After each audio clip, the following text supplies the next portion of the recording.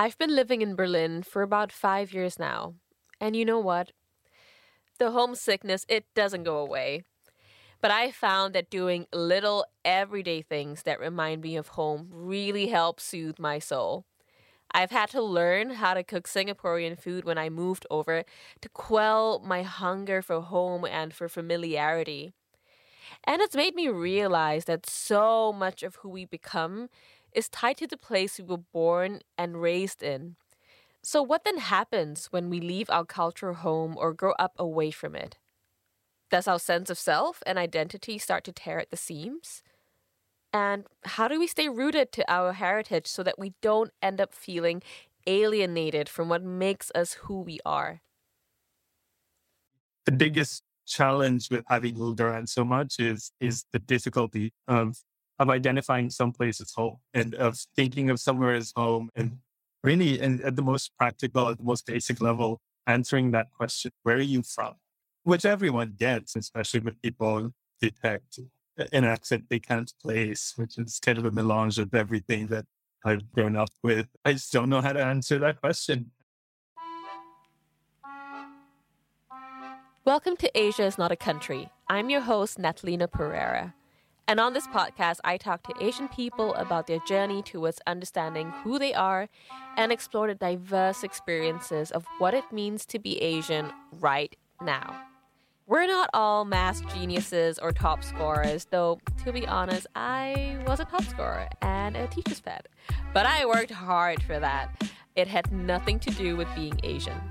So yes, I'm here to hopefully set the record straight and to do away with overgeneralizations. So I've been living away from Singapore for about 5 years now, and I think parts of what makes me, Asian, has really definitely suffered from that. The one that sticks out the most to me is my ability to speak Mandarin. I think 13-year-old Natalina in school suffering in Mandarin or Chinese classes will not have thought this, but I miss speaking Mandarin so much. With Mandarin, I'm able to articulate almost my deepest desires. And now that I can't do that anymore, that I can't code switch between Mandarin, Hokkien, Singlish, English, Malay, I feel like I'm not the full whole person that I was in Singapore. And, learning German has not made it easier. If anything, it's made it worse because now when I try to think in a language that's not Mandarin, immediately German words come to mind. So I find myself in conversations with my grandmother or my mother, and I'm speaking and I think I'm speaking in Mandarin, and they're kind of like, what did you just say? And I realize I said something in German, even though I was 1,000% sure I was thinking of a Mandarin word. And I feel like maybe as someone who's moved away from home, things that you may not have found important living back in Singapore for me have become really vital to who I am as a person. So, in this episode, I wanted to explore that struggle internal, external struggle of being someone who, for the lack of a better term, grew up as a third culture kid. To find out how they hold on to their cultural roots or create sort of cultural anchors despite being so distant from their geographical home. I spoke to Anirudh, or Ani as I call him, about his experience growing up as a third culture kid. Ani was born in Bahrain and lived there till he was 2 years old. His family then moved to Abu Dhabi for 2 years, Hong Kong for a couple of stints, but a total of 5 years, returned to India for a couple of years where both his parents are from, and he spent his high school and undergraduate years in Singapore. He moved to the US for his master's and stayed on for work. And having lived in so many places, I wanted to start the interview with Ani to find out what home means to him. Just a heads up, the audio quality of this interview isn't the best. We had some issues while recording, so this is a Zoom recording that we're using, but Ani has a really wonderful way of articulating the struggles a lot of the culture kids face and maybe cannot find words for So I hope that something in this interview resonates with you. All right, let's go. Yeah, that's a great question. It's one that I think about often enough. Home for me, for the longest time growing up, meant wherever it is that my family was at a given point in time. And I grew up moving a lot. My immediate family, my parents and my brother were family, and we'd often visit our extended family back in India, in southern India, where both my parents are from. But for the most part, home was wherever the four of us were. And there were times when I was at college in Singapore and my parents had moved to a new place. They'd moved to Oman. And one winter break came up and I was telling my friends, oh, hey, going home for the holidays. And then I stop and pause and I think, well, I've never been to Oman in my life. It's odd that that comes to mind as home. For the longest time, I thought of home as where my parents were. And as I've grown a bit older, I guess I'm about 6 years out from college now, and I've started to define it somehow in my own terms. And Singapore has become one of those homes. And wherever I am at a given point in time, like Boston at the moment, the United States more broadly, feels like home.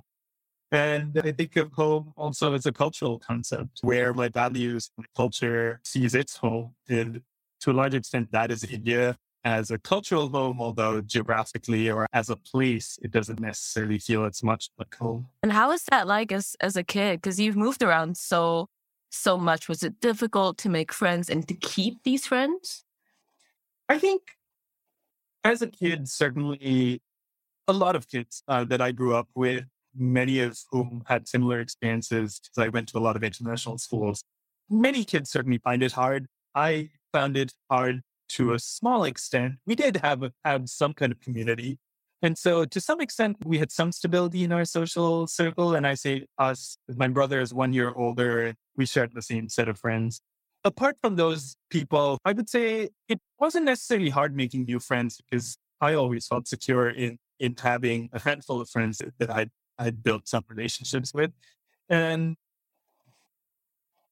I think these experiences also make you more adaptable. It helps to be adaptable by nature, and that gets reinforced by these experiences. I feel like I was generally adaptable and generally excited about moving to new places. And with every new move and making new friends either easily or maybe less easily in some places, I learned to adapt. It shaped a lot of the ways that I interact with the world and with cultures and communities that I live in, move into. There's definitely a lot of things that were difficult with moving around. I think as a kid, many of them were things I didn't notice. What is home to me as my cultural home is different from what I think of geographically as my home. So I think that's become the biggest challenge as I grew to have an identity that's mixed and uncertain. That feeling of being settled in my identity. I haven't quite gotten there, but I'm getting there bit by bit. I'm getting to a point where I am comfortable with owning the fact that I don't have that traditional notion of home, perhaps. Mhm. I think just hearing you speak, and also because I've known you for a while now, I've always looked at you as a third kid, right? So third culture kids are people or individuals who were raised in a culture other than their parents or the culture of their country of nationality. And they've lived in different environments during a significant part of their child development years. And I wonder if you identify as a third culture kid and how you feel about that label.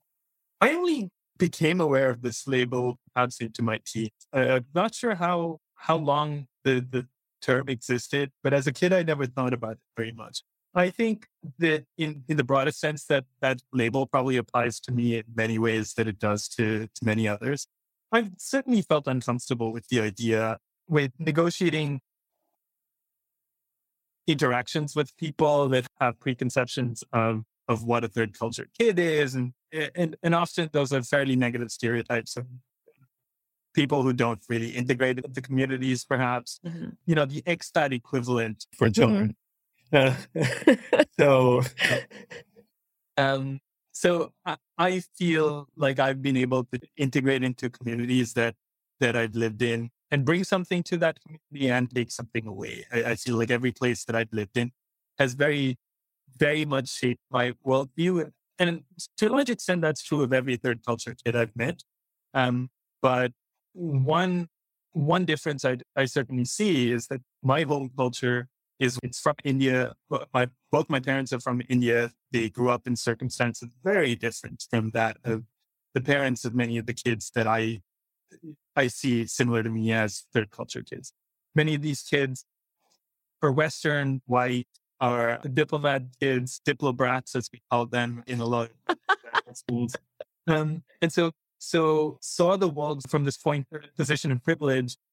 Yeah, of being white, of being from a developed economy, of holding a passport that meant that you could go anywhere, anytime, and whose parents had the privilege of choosing where they went to and chasing opportunities for how optimal they might be for their lives, as opposed to the experience of my parents and the experience that I had growing up, which is much more determined by the fact that my parents went wherever it was that my dad's company told them to go, because that was what you did for my dad when he kind of made it in his career. It meant you took every opportunity and say no to something that meant to step up or that meant greater financial security for yourself, as to be able to support family back home, etc. And so that's perhaps something that I see as a big difference between my experience and that of many other third culture. By no means is that uniform. And of course, there are many that grew up just like me with very similar circumstances and with similar framing from their parents. But I do think that the term third culture kid, that brings up these connotations of relative ease and luxury and diplobrats and expats and all things and the associated connotations. Are there positive traits of third culture kids that you've noticed? Absolutely. Whenever I meet another third culture kid, it doesn't take very long to figure out that they grew up in a similar way, that they are third culture kids in that broader sense. There's something about those early interactions, literally in the first few sentences, the mannerisms, the accents, the framing of certain questions that makes it very obvious. This person grew up moving a lot or grew up in a setting that they're not originally from, where they had to negotiate cultural differences and questions of their own identities. And it can be in the smallest things. I guess one question I get a lot from people who are not third culture is, where were you born? As though that somehow is an indication of where you're from and where your entire identity is housed. The equivalent question that I get from almost all third culture kids is, where do you call home? Or where did you grow up? Or where did you go to high school? As better proxies, perhaps, of the types of experiences that might have shaped how you see the world. And I see that as a more meaningful question. And it is also significantly easier for me to answer than the question, okay, where were you born? Or, what country are you a citizen of? Those are like very tangible ways in which I often see interactions being different. And I think that's extremely positive, at least from my experience, because it makes communication so much easier. And when you meet such a person, another third culture kid, that connection is instantaneous because it eliminates a lot of these questions. And it's exciting exploring what somebody else's path has been, united in it being third culture, but very distinct in terms of the trajectory of the entire timeline, countries they've been in, what ages they spend in each country. I feel like I've probably been guilty of asking you where you were from. I'm pretty sure I when we first met back in university, what also struck me about your answer to the previous question was this idea of being a third culture kid, and for you personally, taking something from a place you've lived, but also giving back something to that community. What it reminded me of was this project that you worked on, reviving Kristang in Singapore, which is maybe you can explain Kristang way better than I can. So I'll hand it over to you. I just thought that was such a wonderful way for someone who's lived in a country for, 8 to 10 years to give back to the community. Yeah, no, I'm glad you bring that up. That to me is one of, it is absolutely one of those examples of finding a home in a culture and hopefully positively contributing the way people see their culture. I was in university and met somebody in my Arabic class who fell in this racial category in Singapore of others. For all the listeners, really, Singapore's society is built around this notion of racial identities that pervades all of the country's policymaking, how people see themselves and how they see the community around them. And these racial categories are broadly Chinese, Malay, Indian, and this catch-all of others. And so the experience of many people who are essentially native to this region of Singapore and Malaysia, Malaya as the region was previously called, has been that they were bunched up in this other category, right? And many of these people are basic Eurasians by Singapore's definition. Eurasians not in that they come from Eurasia, but that they have both European and Asian heritage and ancestry. So many of these people are part Portuguese and part of one of the local communities, Chinese, Malay, or Indian, mostly referred to as Portuguese Eurasians or broadly Eurasians. And many of them spoke a language called Kristang or Malayan Creole Portuguese, a mix between Malay and Portuguese. A lot of the words are Portuguese, but the sentence structure is largely Malay. And this language was spoken for hundreds of years in Malacca and in other parts of the coast, including Singapore. There were areas where Portuguese people came in contact with local people and over time built a community. In Singapore, it was spoken pretty widely, Singapore being another large trading post. But over time, it's completely disappeared. So most Portuguese Eurasians in Singapore had never even heard of Kristang as a language. I didn't know that their grandparents spoke some language they didn't understand, but they didn't recognize it if they weren't necessarily curious enough to inquire. It was lost to an entire generation of Portuguese Eurasians. And if it was lost to them, it was lost to all of Singapore. It became obvious once we started studying languages of this region and identify the linguistic history of this region beyond what we're taught in schools in Singapore. We kind of discovered this language. This friend of mine, like I said, was Portuguese Eurasian. He and a bunch of us language enthusiasts came together and we said, well, we should kind of study this. And so we picked up a dictionary of it that was written by Joan Marbeck, who now lives in Seremban in Malaysia. And we kind of just looked through it. I speak a little Portuguese and I'd been interested in Portuguese. And when I came across this, I was like, this is exciting. This is a great way to stay in touch with that language in a way that's very localized. It's very relevant to this region. And others in our group, I think we kind of represent the entire diversity of Singapore's major ethnic groups. We were all super enthusiastic about trying to study the language and then trying to teach it to anybody who would be interested in learning it. And over 7-8 years now, we've taught it to thousands of people who've come to our classes. We set up a festival to showcase the culture and the language that Singaporeans of all races and of all backgrounds attended. And over time, this has become an example, not just for Singapore and the region, but for other efforts around the world that are hoping to revive languages that have been lost in their region or are close to being lost.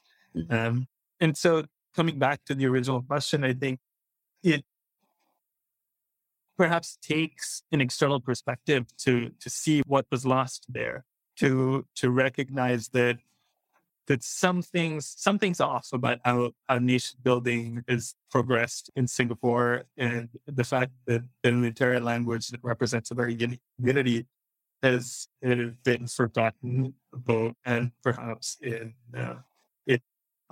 unfortunate ways been eradicated. Say it out. Yeah. Exactly.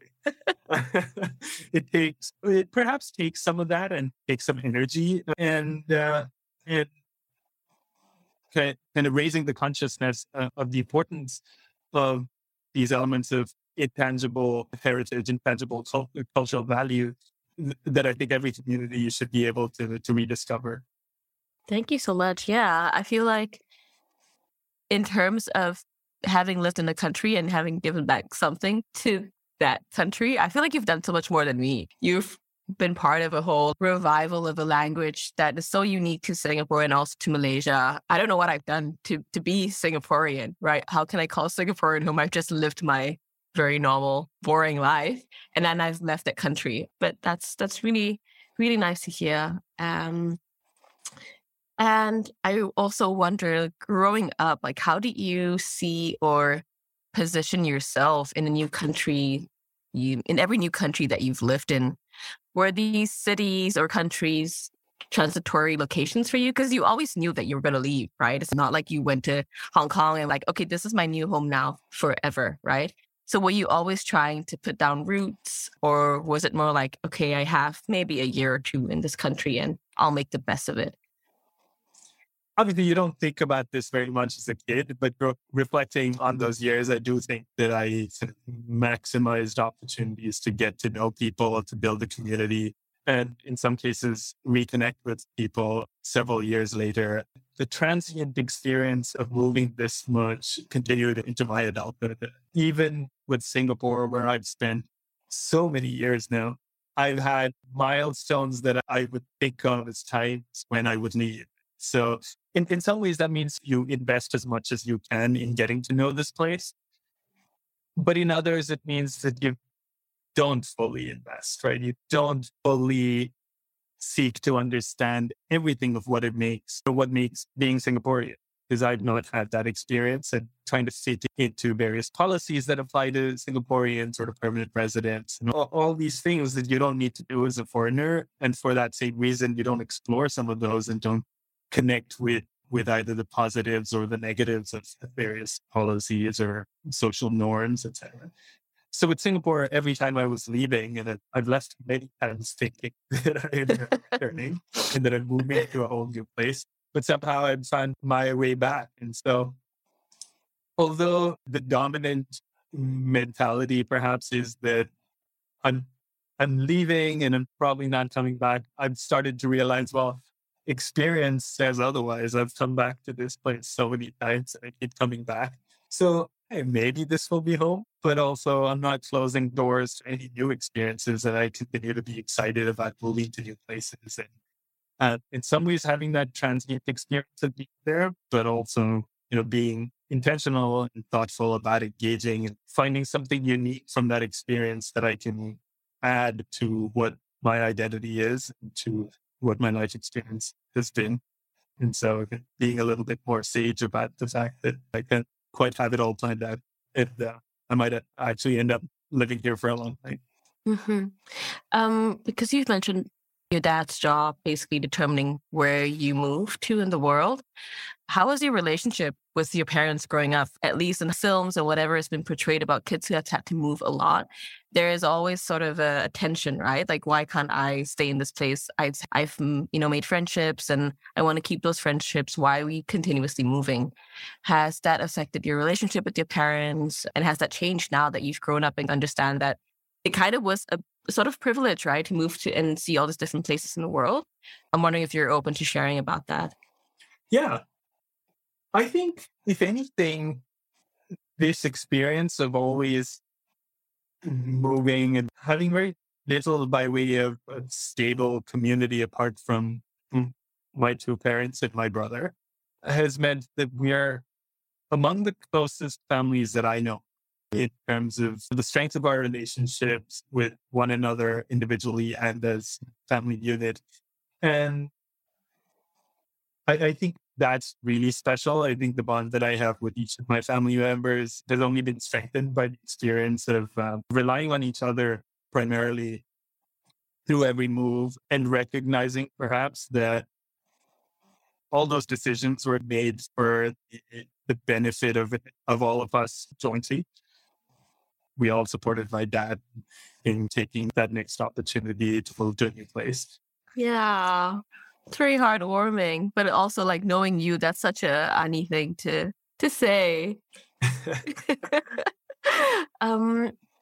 And I'm also wondering how you kind of stay rooted to your Indian heritage, right? Your Indian culture. And did it feel different moving to a city like Singapore where we have a large Indian diaspora? were cities like Singapore easier to adapt to because you had, quote unquote, your own people there? That's such a great question. My instinct is that it's been much harder in places like Singapore, where there are many other Indians, especially sort of a localized community of Indians. And what I mean by that is that Hong Kong, for example, and even in Dubai, elsewhere in the Gulf, where there are lots of other Indian people, families, individual workers at all levels, all skill levels as well. One thing we shared in all of those places was that experience of being fairly transient, having moved there for opportunity, but knowing that you weren't necessarily staying there all your life. And so that does unite people a little bit more. I think that in a place like Singapore, that was much, much harder because everyone had a concept of what Indian was in the local context that you simply couldn't possibly, you just, I can't quite find the word that I'm looking for, but like I simply couldn't fit into that vision or that notion of what Indian is in Singapore. And I think that's manifested itself in strange ways in how I see myself. In Singapore, many Indians are Tamil speaking, but less than 10% of India speaks Tamil. The population of that state is less than 10% of the entire country. But when I was in school in Singapore, people assumed if you were Indian, that you spoke Tamil as your mother tongue. You were Hindu and didn't eat beef. And various other things that were positioned onto what they think of you as an individual. And often enough, when some of those labels don't quite fit, I either repel those labels, sometimes in not particularly productive ways, not so much about trying to educate people about diversity, but they perhaps even just trying harder to be different. And so it's been maybe positive and negative in many different ways, but I do think it's potentially a bit harder in places where people have preconceptions of what your identity must be like because you're Indian or because your parents are from India, etc. To answer your first question about how I stay connected to this identity, I see it mostly as a cultural identity, as where my values are based, less of India as a place. A lot of culture and values are transmitted, obviously, from parent to child. A large part of my set of values, how I see people, how I see adversity, how I see opportunity, comes from what might maybe be broadly termed as like Indian culture, but really my parents' values. And so that, to me, is the main connective tissue to my identity as an Indian. If anything, I've started to speak to my parents more in Malayalam, my native mother tongue, than in English, especially after leaving home. So growing up, we mostly spoke English in the household. My parents would often speak to each other in a mix of Malayalam and English, but really, I mostly communicated in English and I understood them perfectly well. But the moment I left home, it was really a conscious effort on my mom's part to say, well, you're really going to lose touch with the language if you don't speak it at all. And we're the only people you speak to, or we're the people in our family that you speak to the most. So we should all make a conscious effort to speak more in this language that really connects me with India, with my extended family, and continues to keep it easy for me to communicate with everyone in terms that they feel comfortable with. And so I'm really glad that I've been able to gain that through conscious effort that has now become far more automatic. So yeah, that's another perhaps very tangible piece of connective tissue to my culture. Yeah, I think I personally relate to that so much because, my family is also Malayali on my father's side, right? And even though I've lived in Singapore, people always assume that if I'm Indian, I speak Tamil, or they assume that you're Tamil. But I grew up not learning Malayalam because my grandmother died when I was really young. So we never learned the language. All I remember from her was her scolding us, pani and naye, like pig and dog, when she was really angry with us. Like it's all I remember from that language. And I think what you're talking about in terms of your parents being your, I guess, sort of like anchors to your cultural heritage and your cultural identity. I didn't have that with my grandmother because my father then married my mom, who's Chinese. We never spoke the language at home. And I've always felt so disconnected to my Indian heritage, even though I live in a country that has a large group of Indian people. And even though, yes, most of them are Tamil, I have a lot of Catholic Indian friends who are, parents and grandparents are from Kerala, but none of us actually speak the language. And I always felt really, really sad about that. Other than like speaking to your parents, in Malayalam, are there any rituals that you do or habits that make you feel more connected to Indian culture or heritage in India or your family back home in India? We just didn't celebrate many kind of cultural festivals or traditions growing up. And so I think that's probably one way in which I have very few connections with Indian culture on kind of a tradition level. One thing kind of in that general realm is how big a cultural event weddings are in India. And so I try and attend a lot of weddings because that's like the best way to get to meet a ton of people. It's a huge cultural experience and it does help you stay connected to the culture. And those tend to be times when I make a visit to India to meet a lot of people at once, as opposed to having to visit a ton of people, just seeing everyone in one place and celebrating something that is culturally very important to people really across India, but more locally in Kerala. This notion of what an Indian wedding is has been narrowed by what people see on TV. There's this show on Netflix that everyone's been talking about that I don't quite remember the title on, but even more broadly, Bollywood has like a lot of these fun, huge weddings that everyone sees and associates with this big fat Indian wedding idea. But weddings can be extremely different across the country. Weddings in the part of the country that we're from tend to be very boring affairs, quite honestly. Obviously, it brings a lot of people together. And so what's enjoyable about the entire thing is seeing people and having those interactions. But the ceremony itself is about as boring as it gets, in my view. And it's linked with religious elements. And so there's a priest that, performs certain rites and recites some chants. And there's no dancing, there's no alcohol. It happens early in the day, like almost always before 11 in the morning. And so there's not much room for the types of wedding-related fun that I think a lot of people associate with Indian weddings. On the other hand, obviously, people find other ways to make wedding celebrations fun in other ways. So it can be more interesting in more intimate ways in that people get together, perhaps the day before the wedding, the night before the wedding, or the reception dinner several days out, something like that. And that can be a lot more fun. So it does differ a lot across the country. And really, what can be enjoyable about it is centered around who you're able to meet and have a fun time with. How does it feel to go back to India when you've never really lived in India for an extended period of time, right? Do you feel like an Indian citizen, an Indian national? I don't know. How do you place yourself? Are you an outsider? Yeah. That's a great question. So I have spent some time in India. I went to school there, like a couple of years of middle school. Okay. I don't remember enjoying those years. Middle school in India. I was, quite frankly, pretty happy when I moved to Singapore and once again in a more international, it would kind of see more of the world perhaps and had more diverse experiences. But when I visit India, I certainly do feel a lot like an outsider. I feel like because I didn't especially enjoy those years, perhaps those years actually made me see myself less as an Indian and more as something you might think of as more of a global citizen or a third culture kid or whatever, because I just wasn't quite able to make that connection with India in the years that I did live there, especially in contrast with my brother, who I think it relatively really enjoyed those years in India. Also moved to Singapore shortly after I did, but was eager to go back to India, and he's lived in India ever since undergrad. What it's shown me is that it really is a matter of choosing.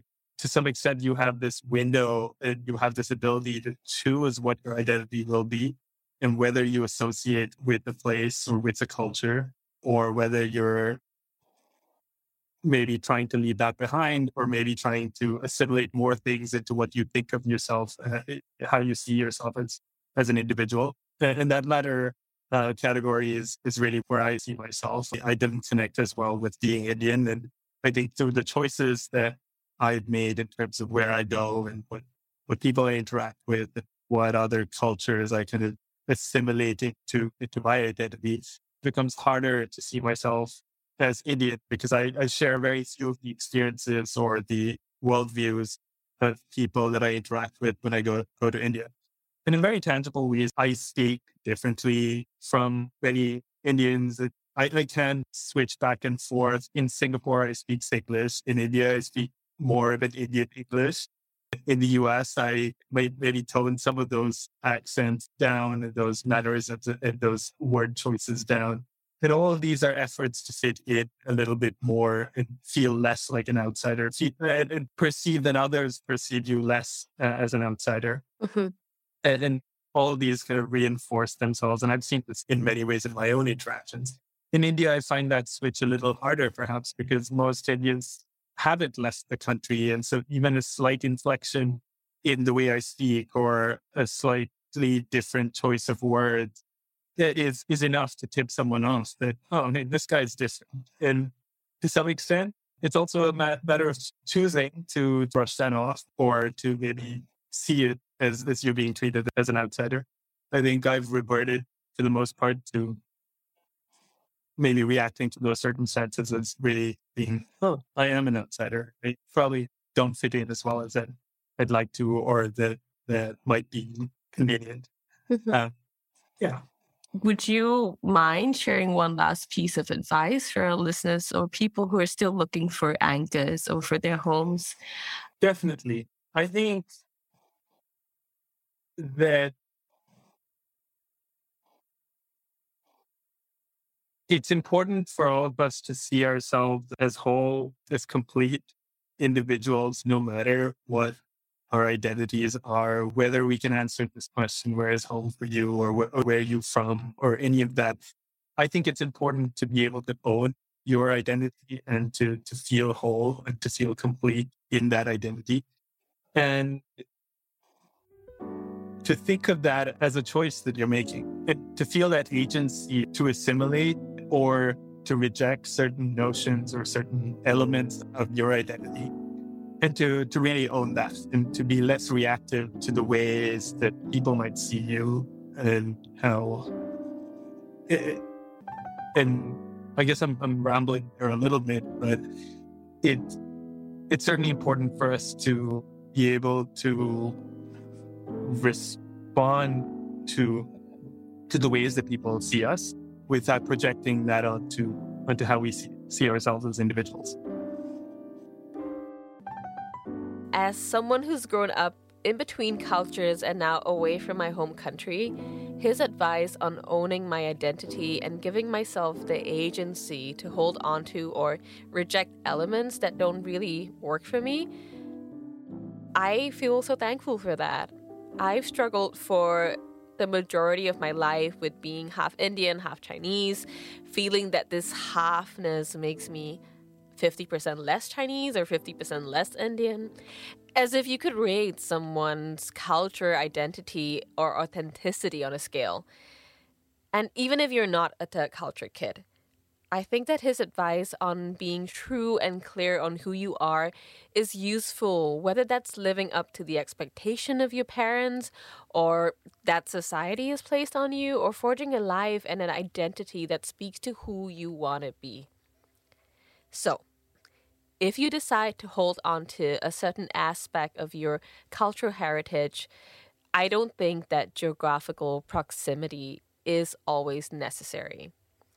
You can be in a whole other continent, but once you find your own cultural anchor and work towards understanding the history of that element and are consistent in your journey, I truly think you can reconnect with your culture. That could be as simple as learning to cook a traditional dish that your family usually eats during the Lunar New Year or Ramadan, or finding out about how your parents or grandparents prepared that dish and making it your own, riffing on it.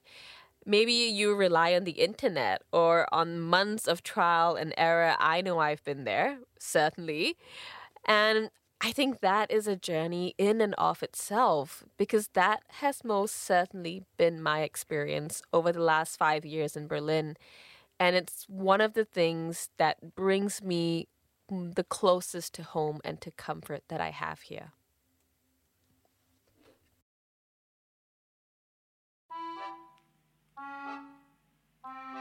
Thank you for listening to Asia's Not a Country. Make sure to follow the show wherever you listen, leave a review because that really helps us. You can also follow us on Instagram at asiasnotacountry.podcast. Share this with your friends, colleagues, and maybe even in your family WhatsApp group. This episode is produced and hosted by me, Nathalina Pereira, and my co-producer is Jasmine Bayomi. Mixing and sound design by Dominic Etchley. Music, Epidemic Sound.